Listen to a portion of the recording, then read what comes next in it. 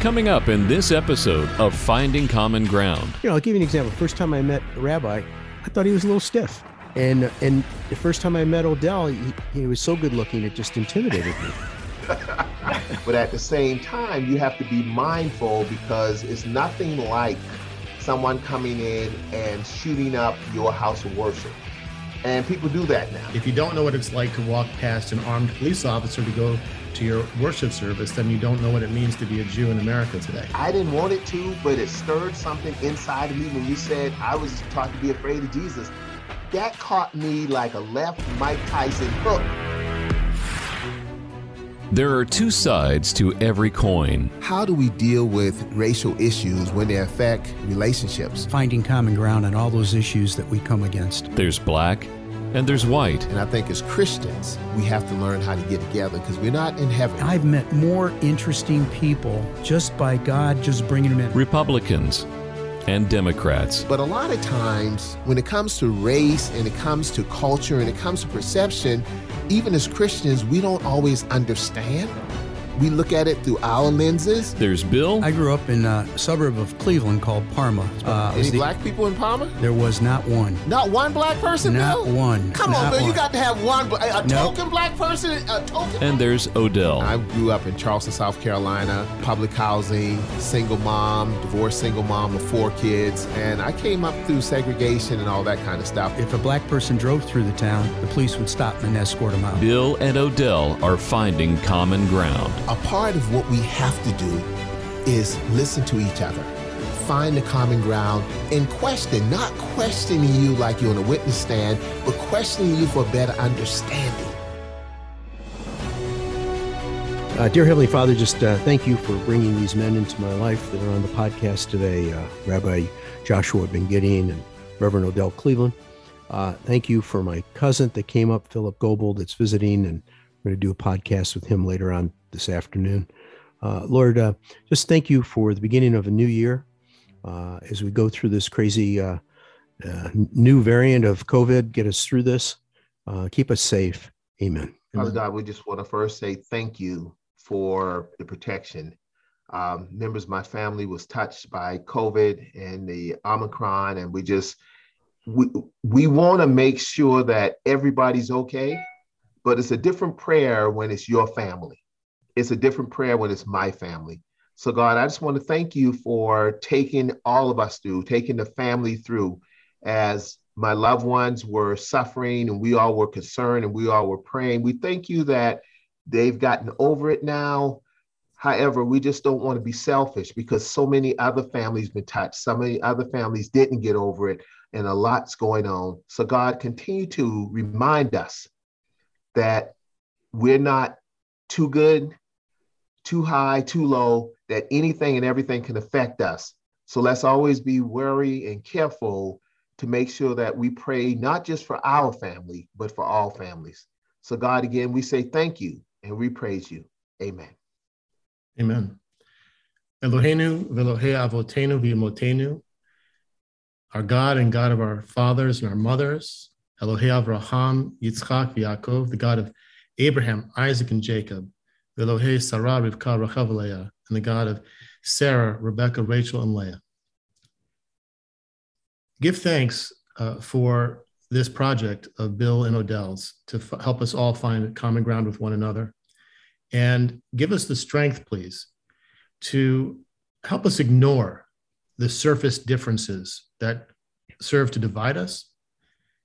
Help us have the strength of vision to see within each other, to find that spark of divinity that makes us human and in God's image, and to find the things that we value and share together.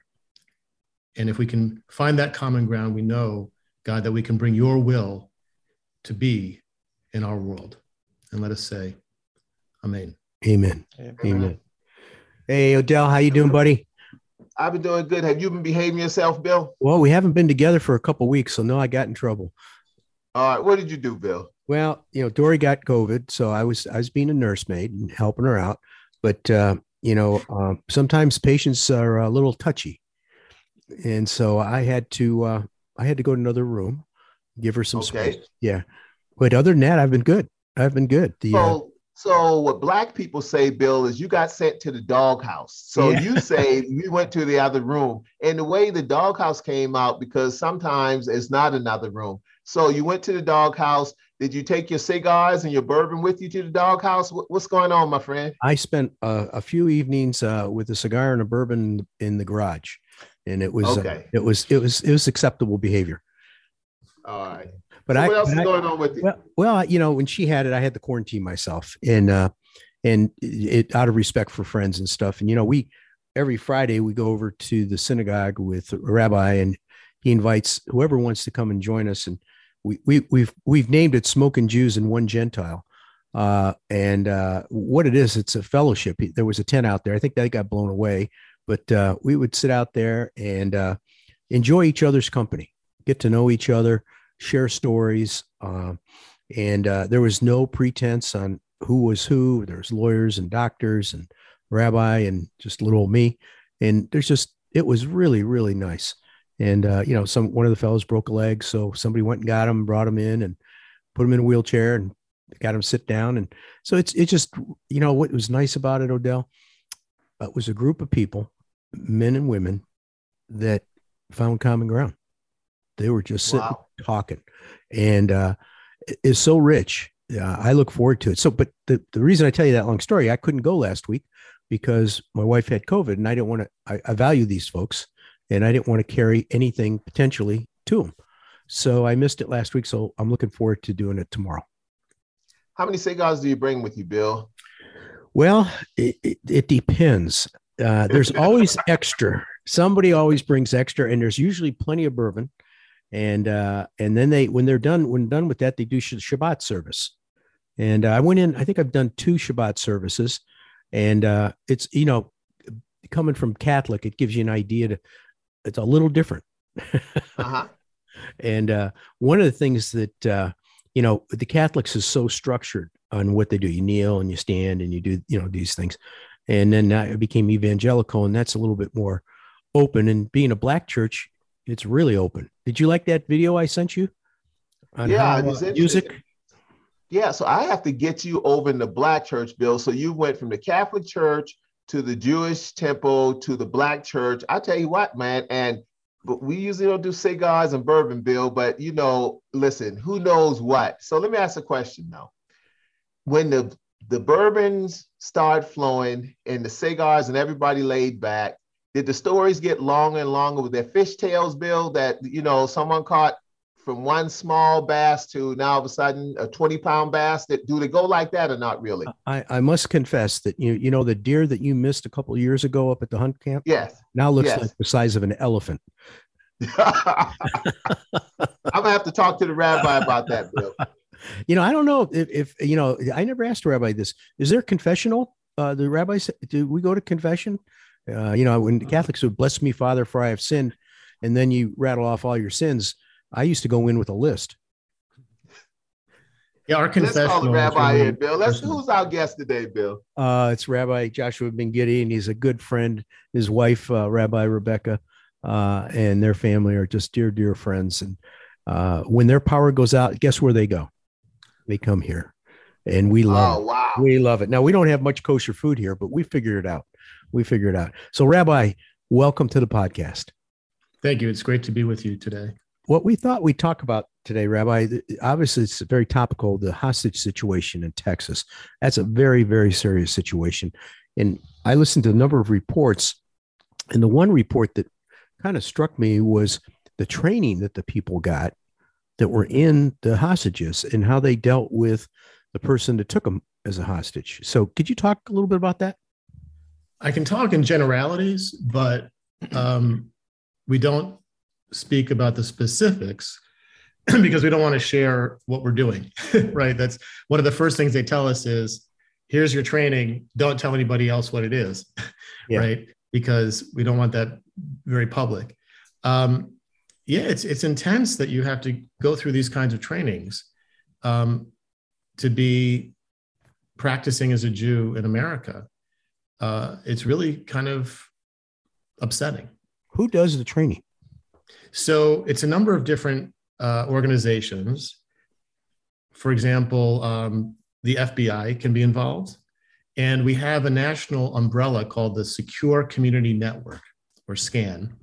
And they give us updates on, they kind of take the temperature of the national atmosphere and let us know when if there's things out there that we have to be concerned with.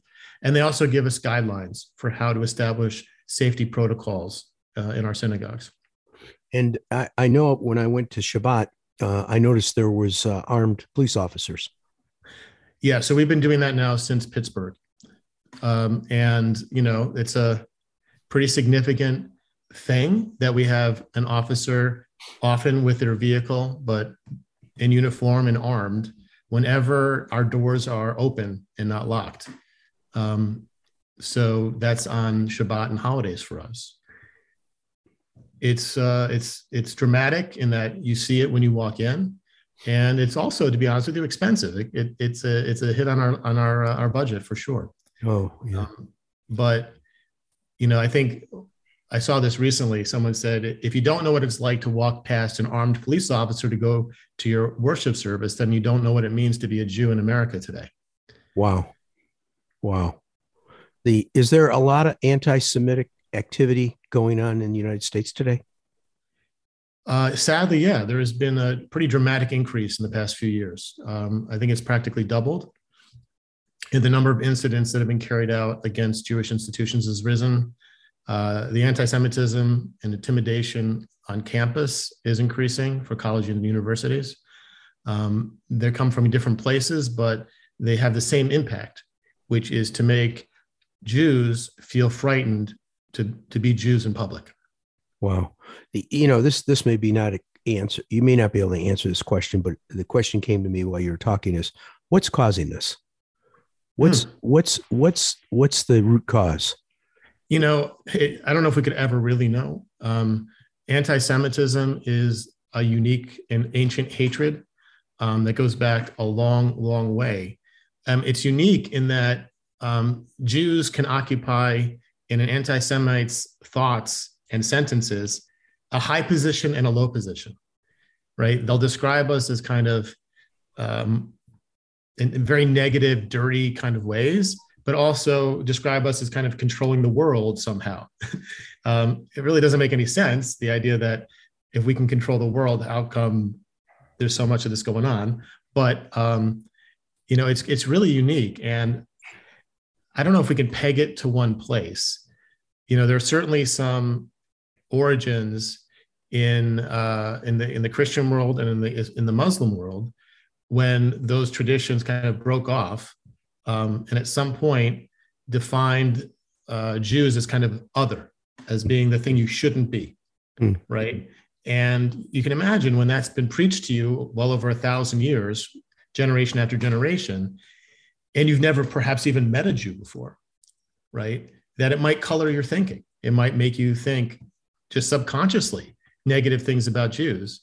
And that's the crazy thing we find, which is that even in countries where there are very few or no Jews and people who've never met Jews, there's anti-Semitism. It kind of confounds us. Yeah. Now, how would you, if our listeners wanted to say somebody said, the Jews control the newspapers, the banks, or whatever, or even anything that would be negative, how would you advise our listeners to respond? And let me just add one other thing. I was watching a documentary on PBS about Billy Graham and his history and his relationship with Richard Nixon in particular. And they discovered a tape where Nixon was being anti-Semitic with Billy Graham on the phone, and Billy Graham didn't step in and correct him. And so how would our listeners correct somebody if they heard that? I think just simply by telling them that it's not true, that's just hatred. And that in the whole world, there are like 15 million Jews. We're a very small group. Wow. That I didn't have any idea. That's about the size of North Carolina. Just a little bit larger. Yeah. It was like Denmark or something. Yeah. We're tiny around the world. I'm sitting here thinking that growing up in South Carolina, we didn't even think about, we were so busy, white people hating black people hating white people. So we grew up in that. We didn't even know anything about Jewish people per se. And realistically, when you look at it, and the rabbi talked about being targeted, we started having armed guards in our church. We have a very large congregation after Mother Emanuel in Charleston, South Carolina. But you have to be careful, though, in the fact that every white person is not Dylan Ruth. You know, every white person doesn't hate Black people. But at the same time, you have to be mindful, because it's nothing like someone coming in and shooting up your house of worship. And people do that now. So it's a whole different perspective. And Bill, I think the key here is that we have to continue to confront evil where we see it, but also understand that it's a lot we don't understand about each other, but that's okay. And the common ground is where it starts. Because from when I grew up, you know, a Jewish person didn't really know anyone, to Rabbi's point. A white person is a white person. So Rabbi, if someone didn't know, they would look at you or look at a Jewish person and say that person's white. So do you get mixed up between the white Black thing, or you don't get mixed up in all that kind of craziness? That's a really good question, Odell. I think Jews aren't white people, right? We're a different kind of group. We are a number of different ethnicities, but there are Jews of color in my congregation, right? And if we were in Israel, for example, for any length of time, my skin would be a lot darker. Not quite as dark as your handsome face, Odell, but okay. I just want to make sure now, because you know we got Sammy Davis, the only Black Jewish person I ever heard of in my life, and not trying to be funny, was Sammy Davis Jr. So if Sammy Davis could be Jewish, Odell could be Jewish too, right? Oh, absolutely. But we have a few families that are Black. We have a family that is Persian, right? So there are Jews that are brown, Jews that are Black, Jews that are pretty pale, all over the spectrum. So a lot of Jews, though, can pass for white, right? They can, but there's a big cost that gets paid when you do that, because to do so, it means you're giving up your identity.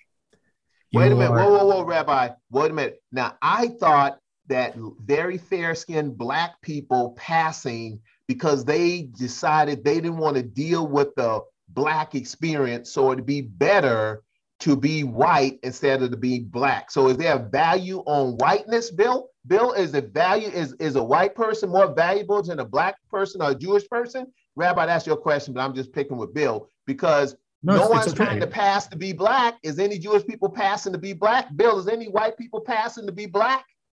No, not so much. No, I haven't found one yet.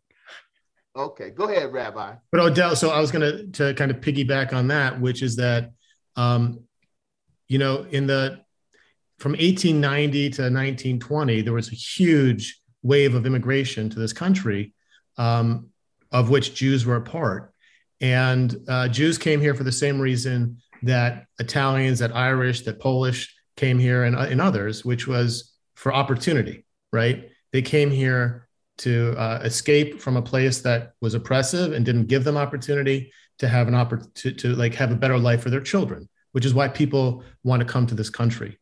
And what they found when they got here was that while they might look like they could fit in as whites, right, their last names gave them away. And what you see then a generation or two later is when those opportunities are not available, they are changing their last names to fit in.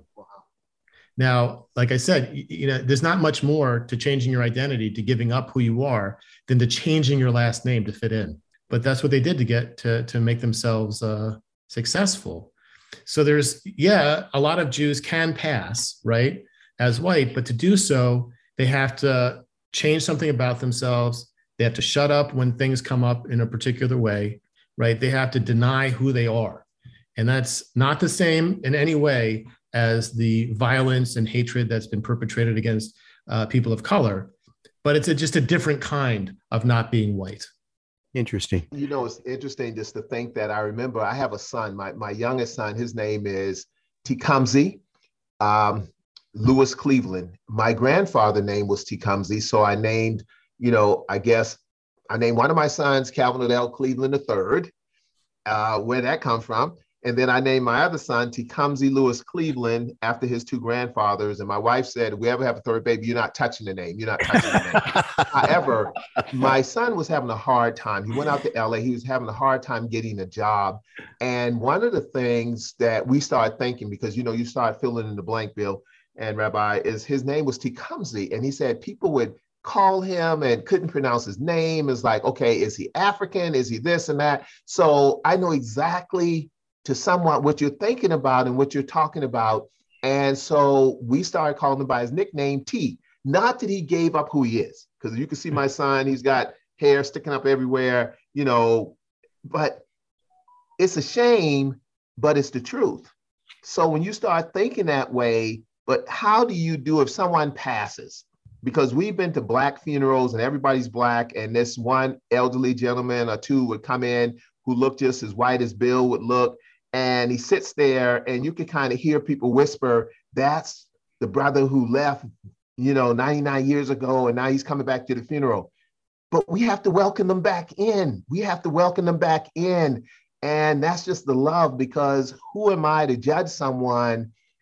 I don't know. I'm getting all out of my league. Help me, Rabbi. Give me a lifeline. Give me a lifeline. Amen. I think you're absolutely right that in the past, some people would refer to them as self-hating Jews. But I think you're absolutely right that we should look beyond that. Look at who they are. We want to accept people back and welcome them, because it's welcoming and making people feel connected that helps them grow and helps them progress and change. Yeah. I think the growth part is the part that some people aren't willing to take that step, and they stay right where they're at. And, hate is easy. Understanding is hard. Mm-hmm. Yeah. Actually, that's a great transition point. If I can. Sure. There's a story from the Talmud that really gives light to how I try to go about my work and kind of where our synagogue comes from. And let me just share, because I think it also resonates with your project here, right? Around actually the time that Jesus was walking the earth, the two rabbis that led that generation, they had two names, Hillel and Shammai. And they're so early in the rabbinic tradition, they don't even call them rabbi. They're just known as like Madonna. They're just Hillel and Shammai, right? And they had fierce arguments. They would go at it about what was the right way to practice Judaism and what wasn't, right? Over and over again. And both were seen to be speaking of what we call the living Torah, right? Of speaking kind of in God's name. However, when it comes to deciding which of them is right, the tradition almost always sides with Hillel, like 99% of the time. And I want to tell you why, because I think that's illustrative. It's really important. So Shammai was a more kind of uptight, kind of angry, reactive person. There's a famous story about someone that they came to Shammai and said, convert me to Judaism while I stand here on one foot, right? I just want the easy way, right? And Shammai's career was he was a contractor, a builder, and he had a yardstick in his hand. So he chased the guy away, beating him with the yardstick, right? Not the welcoming that Odell was mentioning before, right? Same guy goes to Hillel, and Hillel welcomes him, gives him a lesson, and says, come back tomorrow, right? He pulled him in. So the reason why Shammai was reactive, he was angry, but Hillel, whenever he would be in an argument with Shammai, the very first thing he would do was he would state his understanding of Shammai's position. He would try to see it from Shammai's perspective. And then he would explain respectfully why he disagreed. And because of his process, that's why he was the one who was chosen as right and seen as the correct one. And I think that there's a lot of wisdom in that for this project of finding common ground, right? It's much easier to find common ground when we try to imagine the other's perspective and we try to like think about it. How must they think about it? And I might disagree, right? But can I appreciate the values and the ideas at play in their opinion, so that I can myself then react in a way that's respectful? You know, you think about putting a set of lenses on, like you were talking about, to look at the other person's, walk in their shoes, whatever you want to call it. We had a fellow on the podcast, Bob Berg, and he talked about listening with the back of your neck. Mm-hmm. And when he first said that, I'm going, what? I tried it, and I go, I can't figure out how to do that. But what he really meant was put your whole body into it, put your whole system into it, to listen, to really listen. And, you know, we all went to school and we learned arithmetic and spelling and all geology. I never took a class in listening. I was never taught how to listen. I was always taught how to respond. So when anybody asked me something, I was thinking of responding, not listening. You know, Bill, in Parma, how would the rabbi words be taken in Parma, Bill? I mean, he says, Odell. I mean, listen, I'm just getting over a lot of my friends like, why do you hang out with these white guys all the time, Odell? Why do you hang out with these Jewish guys all the time, Odell? And it's almost like, I mean, how insulting the question can be, but I understand it because I used to be that way, you know, and I think that's the part about it. Am I losing? Am I growing? Or am I losing something? No, let me rephrase that. Am I gaining something, or am I losing something that my best friend is an old, sometime grumpy white guy who I love, and we love our rabbi? What does that take? Does that take us away from our tribe, guys? Because, you know, tribes and tribal thinking can get in the way. So, Bill, you know the old riddle or the poem, a rabbi, a preacher, and go to the bar. What happened if you take me and Rabbi to Parma, Bill? What would happen there? Well, there's some bars I would definitely take you to. There's some bars I probably wouldn't. And Philip, I think, would agree. There's, you know, but, you know, our family, the Goebel family, there are some prejudices. Don't get me wrong. You have that many people, it's hard not to. But you guys would be welcoming in. And part of it is the gateway to get in. The gateway to get in. The gateway would be through myself or through Philip, that people go, oh, that's Philip's friend. Or that's, by the way, folks, Philip, my cousin, is here listening in. And so they immediately they would start, their prejudices would still be there. Don't get me wrong. I didn't dissipate them. But then once they met you, it, like Odell, you said, it's hard to hate face to face. And once they met you and understood, you know, I'll give you an example. First time I met a rabbi, I thought he was a little stiff. And the first time I met Odell, he was so good looking, it just intimidated me. I couldn't speak. So, you know, you got to work through these things. Well, the rabbi, and we're going to talk about him, Bill, like he's not even in the room, is just a great leader. So one of the things, though, I've learned about him, because we were doing Torah studies together a while back, is just so intelligent. Now, you've been in Greensboro now for how long? This is my 5th year. And you came from? Madison, Wisconsin, which is a very different place than Greensboro, North Carolina. And we were there for 9 years. So we're not going to talk about fried chicken and sweet tea and all that kind of stuff. We're not going to talk about that. But help us with the type of issues, because I know you're very involved with the police department and all the techniques and everything. Can you help us with some of that, please? Absolutely. So that approach that I mentioned of Hillel's, right, where you try to gain knowledge of the other's perspective and look for answers that bring us together. They lead us, as me as a leader and my congregation as a congregation, to look beyond the surface and say, how can we help solve problems? You know, it's not about our experience. It's about making a difference out there in the community, right? So we all know, for example, that that food insecurity is a gigantic problem in our county and in our city. So when we looked at it as a congregation, and I was looking at it as a leader, the question wasn't, well, what can we do? Meaning, can we collect cans of food? Can we do this kind of fundraiser? But which way would be the best way to make a difference, right? And that's where we got the beautiful introduction to the Out of the Garden project, which it doesn't collect, a few thousand pounds of food. It redistributes millions of pounds of food every year for free in our community, right? And so we're able to partner with our friends at College Park Baptist Church and help sponsor one of those and volunteer there, right? Not because it's our experience, but because it makes a difference.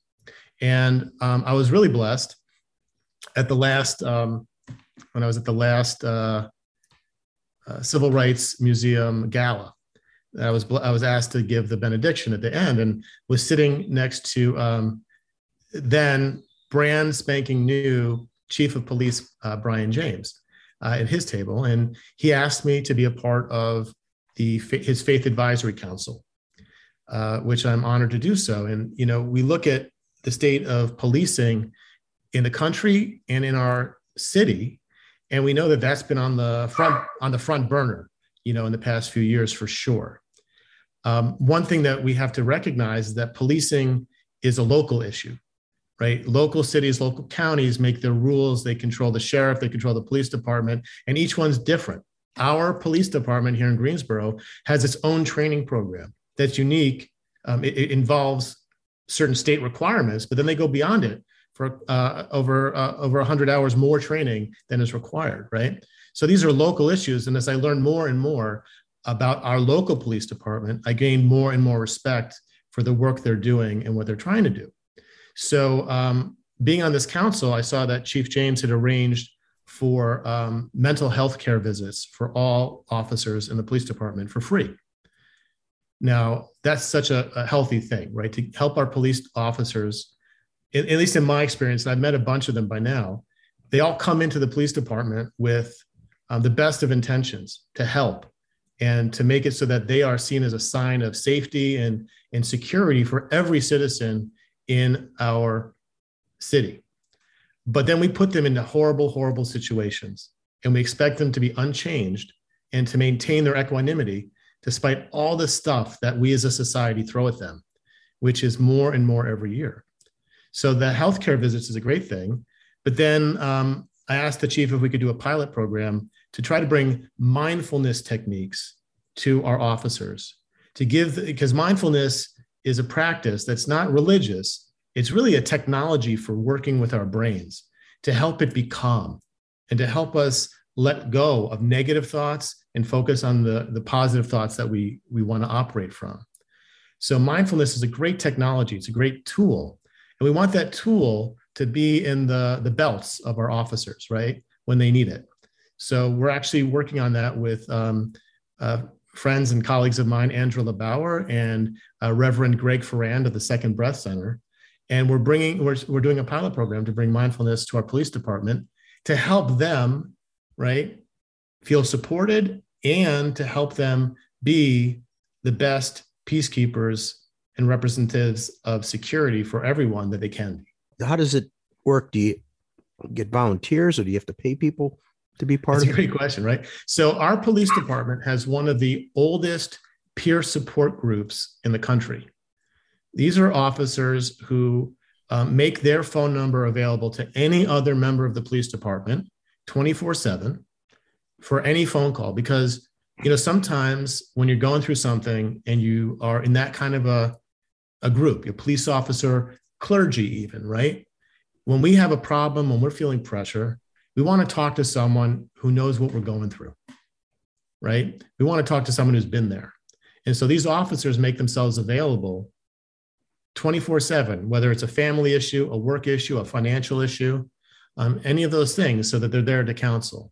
So our pilot is that we're working with those officers to train them, to give them these things, and we're going to measure the success of it.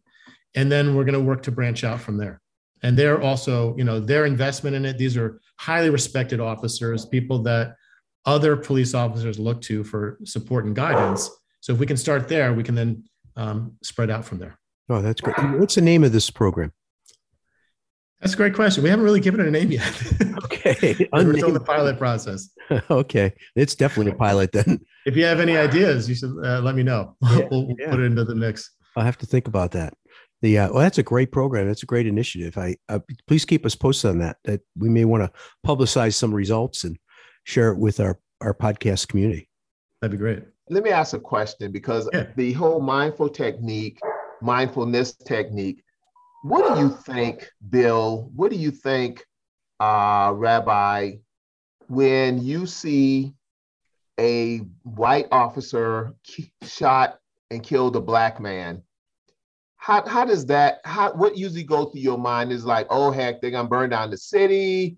Oh, I mean, because I see it differently. I see it differently when I get stopped, or I'm walking on the streets, or I'm driving to South Carolina late at night to some of the little small towns. It's a different experience for me. Not that I'm a victim, but I just wonder how you all see it. And how do you see Black Lives Matter? Because some say Black Lives Matter in January the 6th was, well, it's tomatoes. It's half a dozen one way, six another way. But I say this, and I say it all the time, that we knew better and they knew better, meaning that Black Lives Matter, that I'm a big fan of, if we stormed the Capitol, it would be a lot of dead Black bodies laying on those steps with red blood coming out of us. We know better. The white folks who stormed the Capitol, they knew better that they were going to get shot. They knew they were going to get shot. And it's like, how can you storm the Capitol and not get shot? That's what the issue is sometimes. And I'm not trying to downplay mindfulness or anything else like that. But as a Black person, we have a state of mind when we come in contact with law enforcement. Trust me. And in a lot of cases, I'm a good-looking Black guy, but I'm a big, good-looking, dark-skinned Black guy. So some can say I look scary to them. And it used to be this get out of jail free card called, well, I was in fear for my life. It's like, well, why did you kill him? Because I was in fear for my life. But why did you kill him? Because I was in fear for my life. And we always saw that as a get out of card free card. Yeah, no, Odell, I can't know your experience, right? But I certainly had those thoughts that you're saying. When I was watching January 6th, I knew exactly what you're saying. I said that to myself as well, that if these had been people of color, if these had been Black people, there'd be a lot of blood on those steps right now.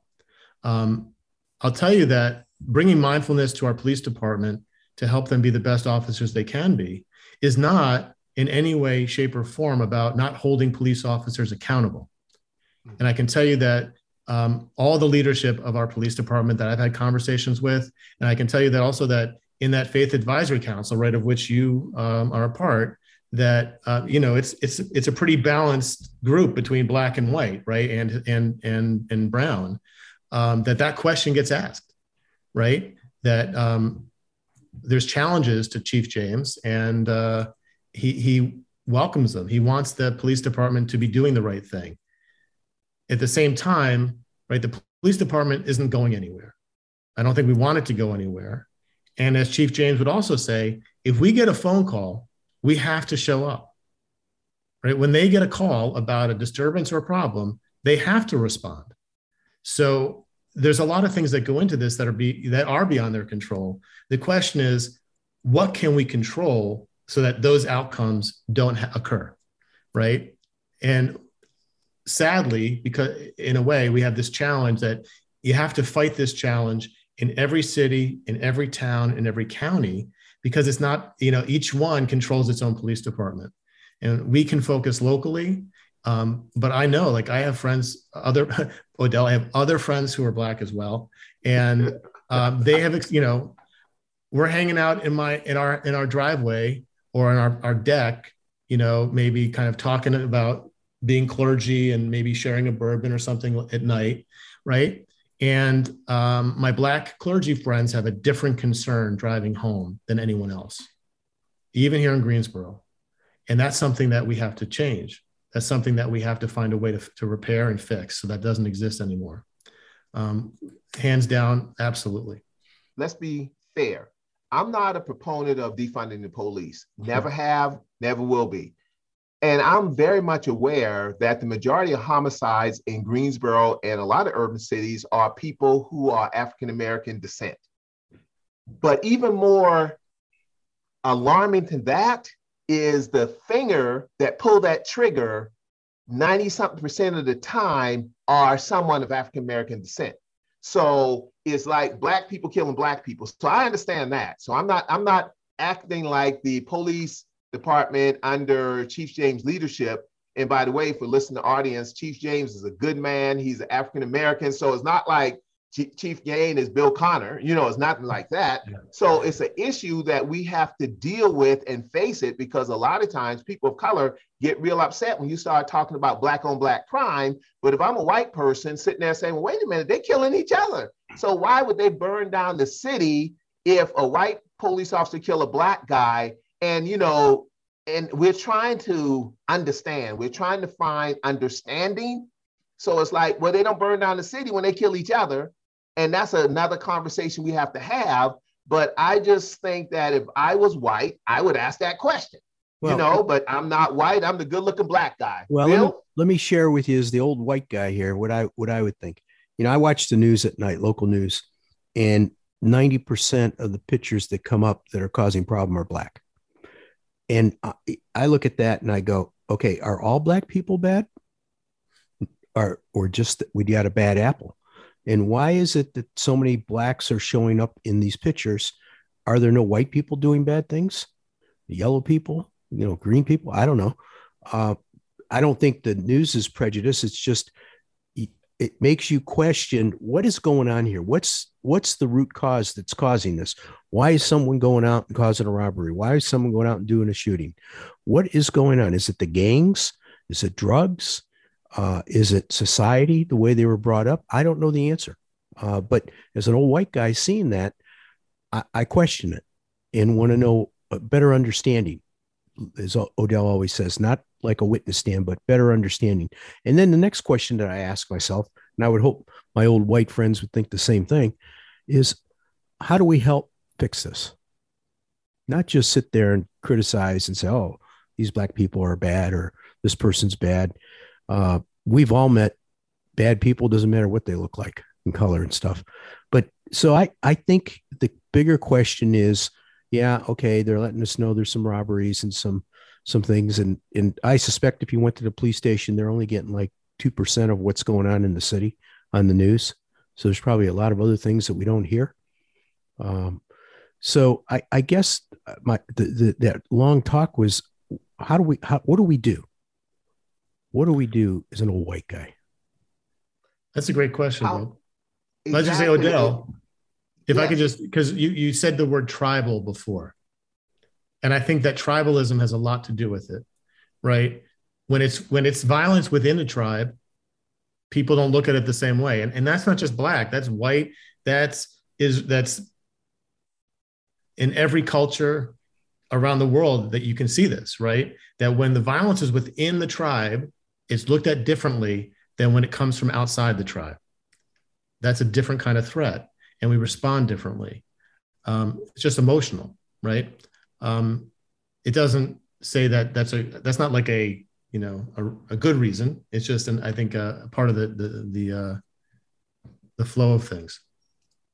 Bill, were you taught on Grandma's Porch in Perma?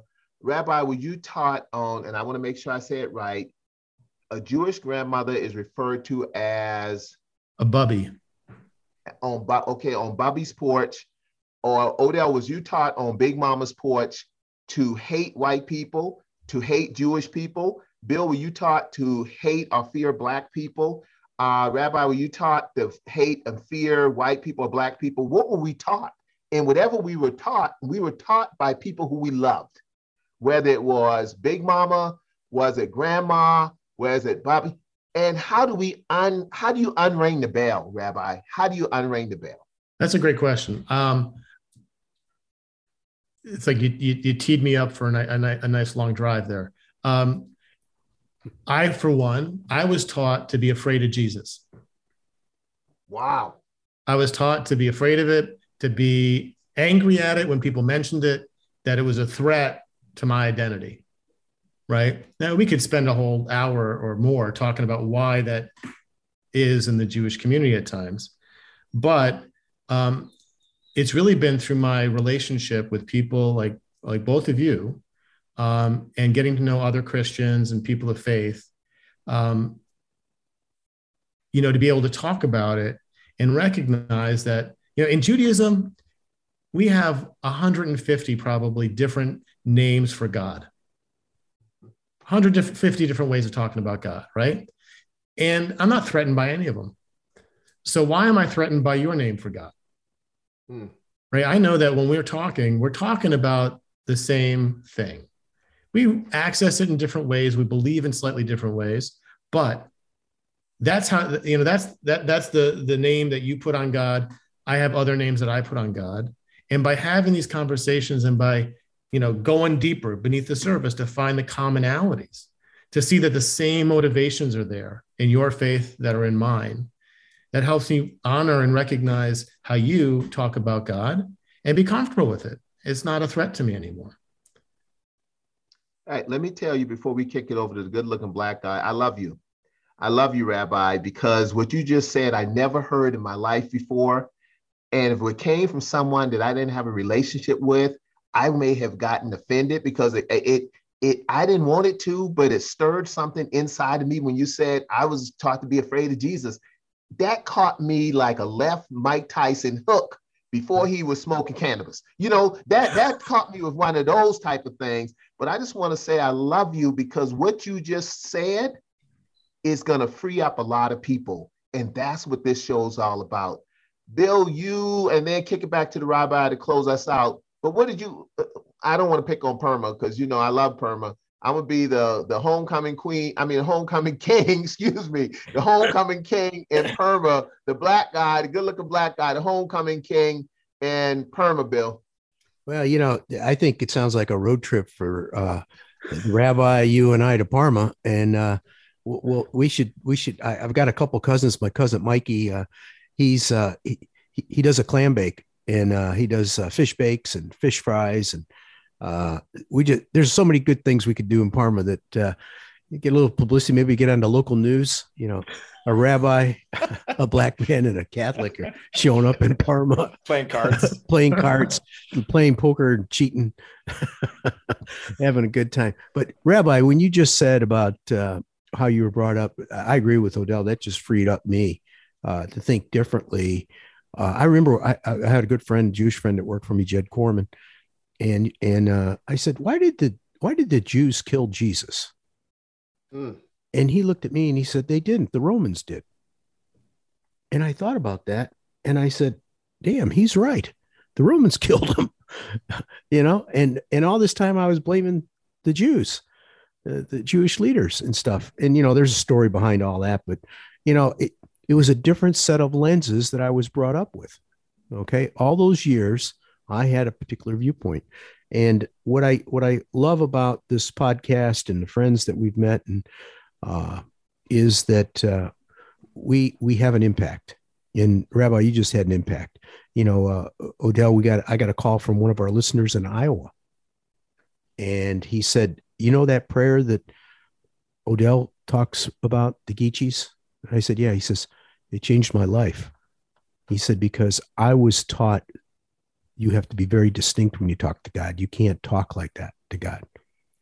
And when I heard him say in how the person prayed, what we're here for and what we're praying for, he said, it occurred to me that I don't have to be that articulate with God.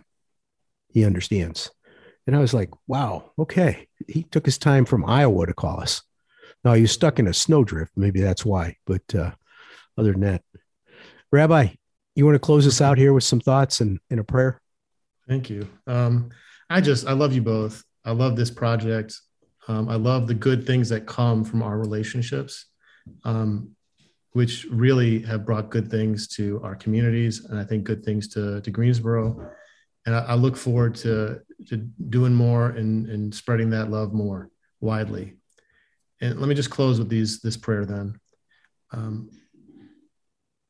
When we keep our eyes on what's most important, when we look to the horizon, We can rise above petty differences. And so God, by whatever name we know you, whether it's Adonai, the Hebrew name that we use most seriously for God in our tradition, whether it's Jesus, whether it's Allah, or any of the other names that exist, we know in our hearts that we're all pointed in the same direction. And though we walk different paths, let's appreciate the beauty of those different paths. Let's learn from each of those paths to find strength and reassurance in our own footsteps. Let us bring that energy to ourselves, to our families, into our broader community, and help make Greensboro and Guilford County the loving, embracing, and secure places for all its citizens that it can be. We must say amen. Amen. Find Bill and Odell online at thecommonground.show.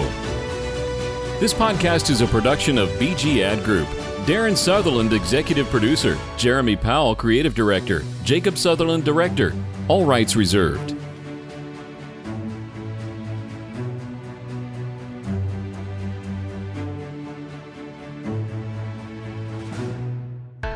Whether you're a big, medium, or small business, managing and growing the bottom line is important. Focus CFO brings the experience and financial acumen of a Fortune 100 Chief Financial Officer to your company at a fraction of the cost. P&L help, internal reporting processes, or any business transitions or events. Focus CFO will help you and your team have a CFO in your company's back pocket. Focus CFO. Learn more at focuscfo.com. This podcast is brought to you by Yes Weekly, the Triad's largest circulated and best read weekly magazine. You can also find us online at yesweekly.com and on Facebook, Twitter, and Instagram. Yes Weekly, your trusted news leader for local arts, entertainment, music, food, and more for nearly 18 years.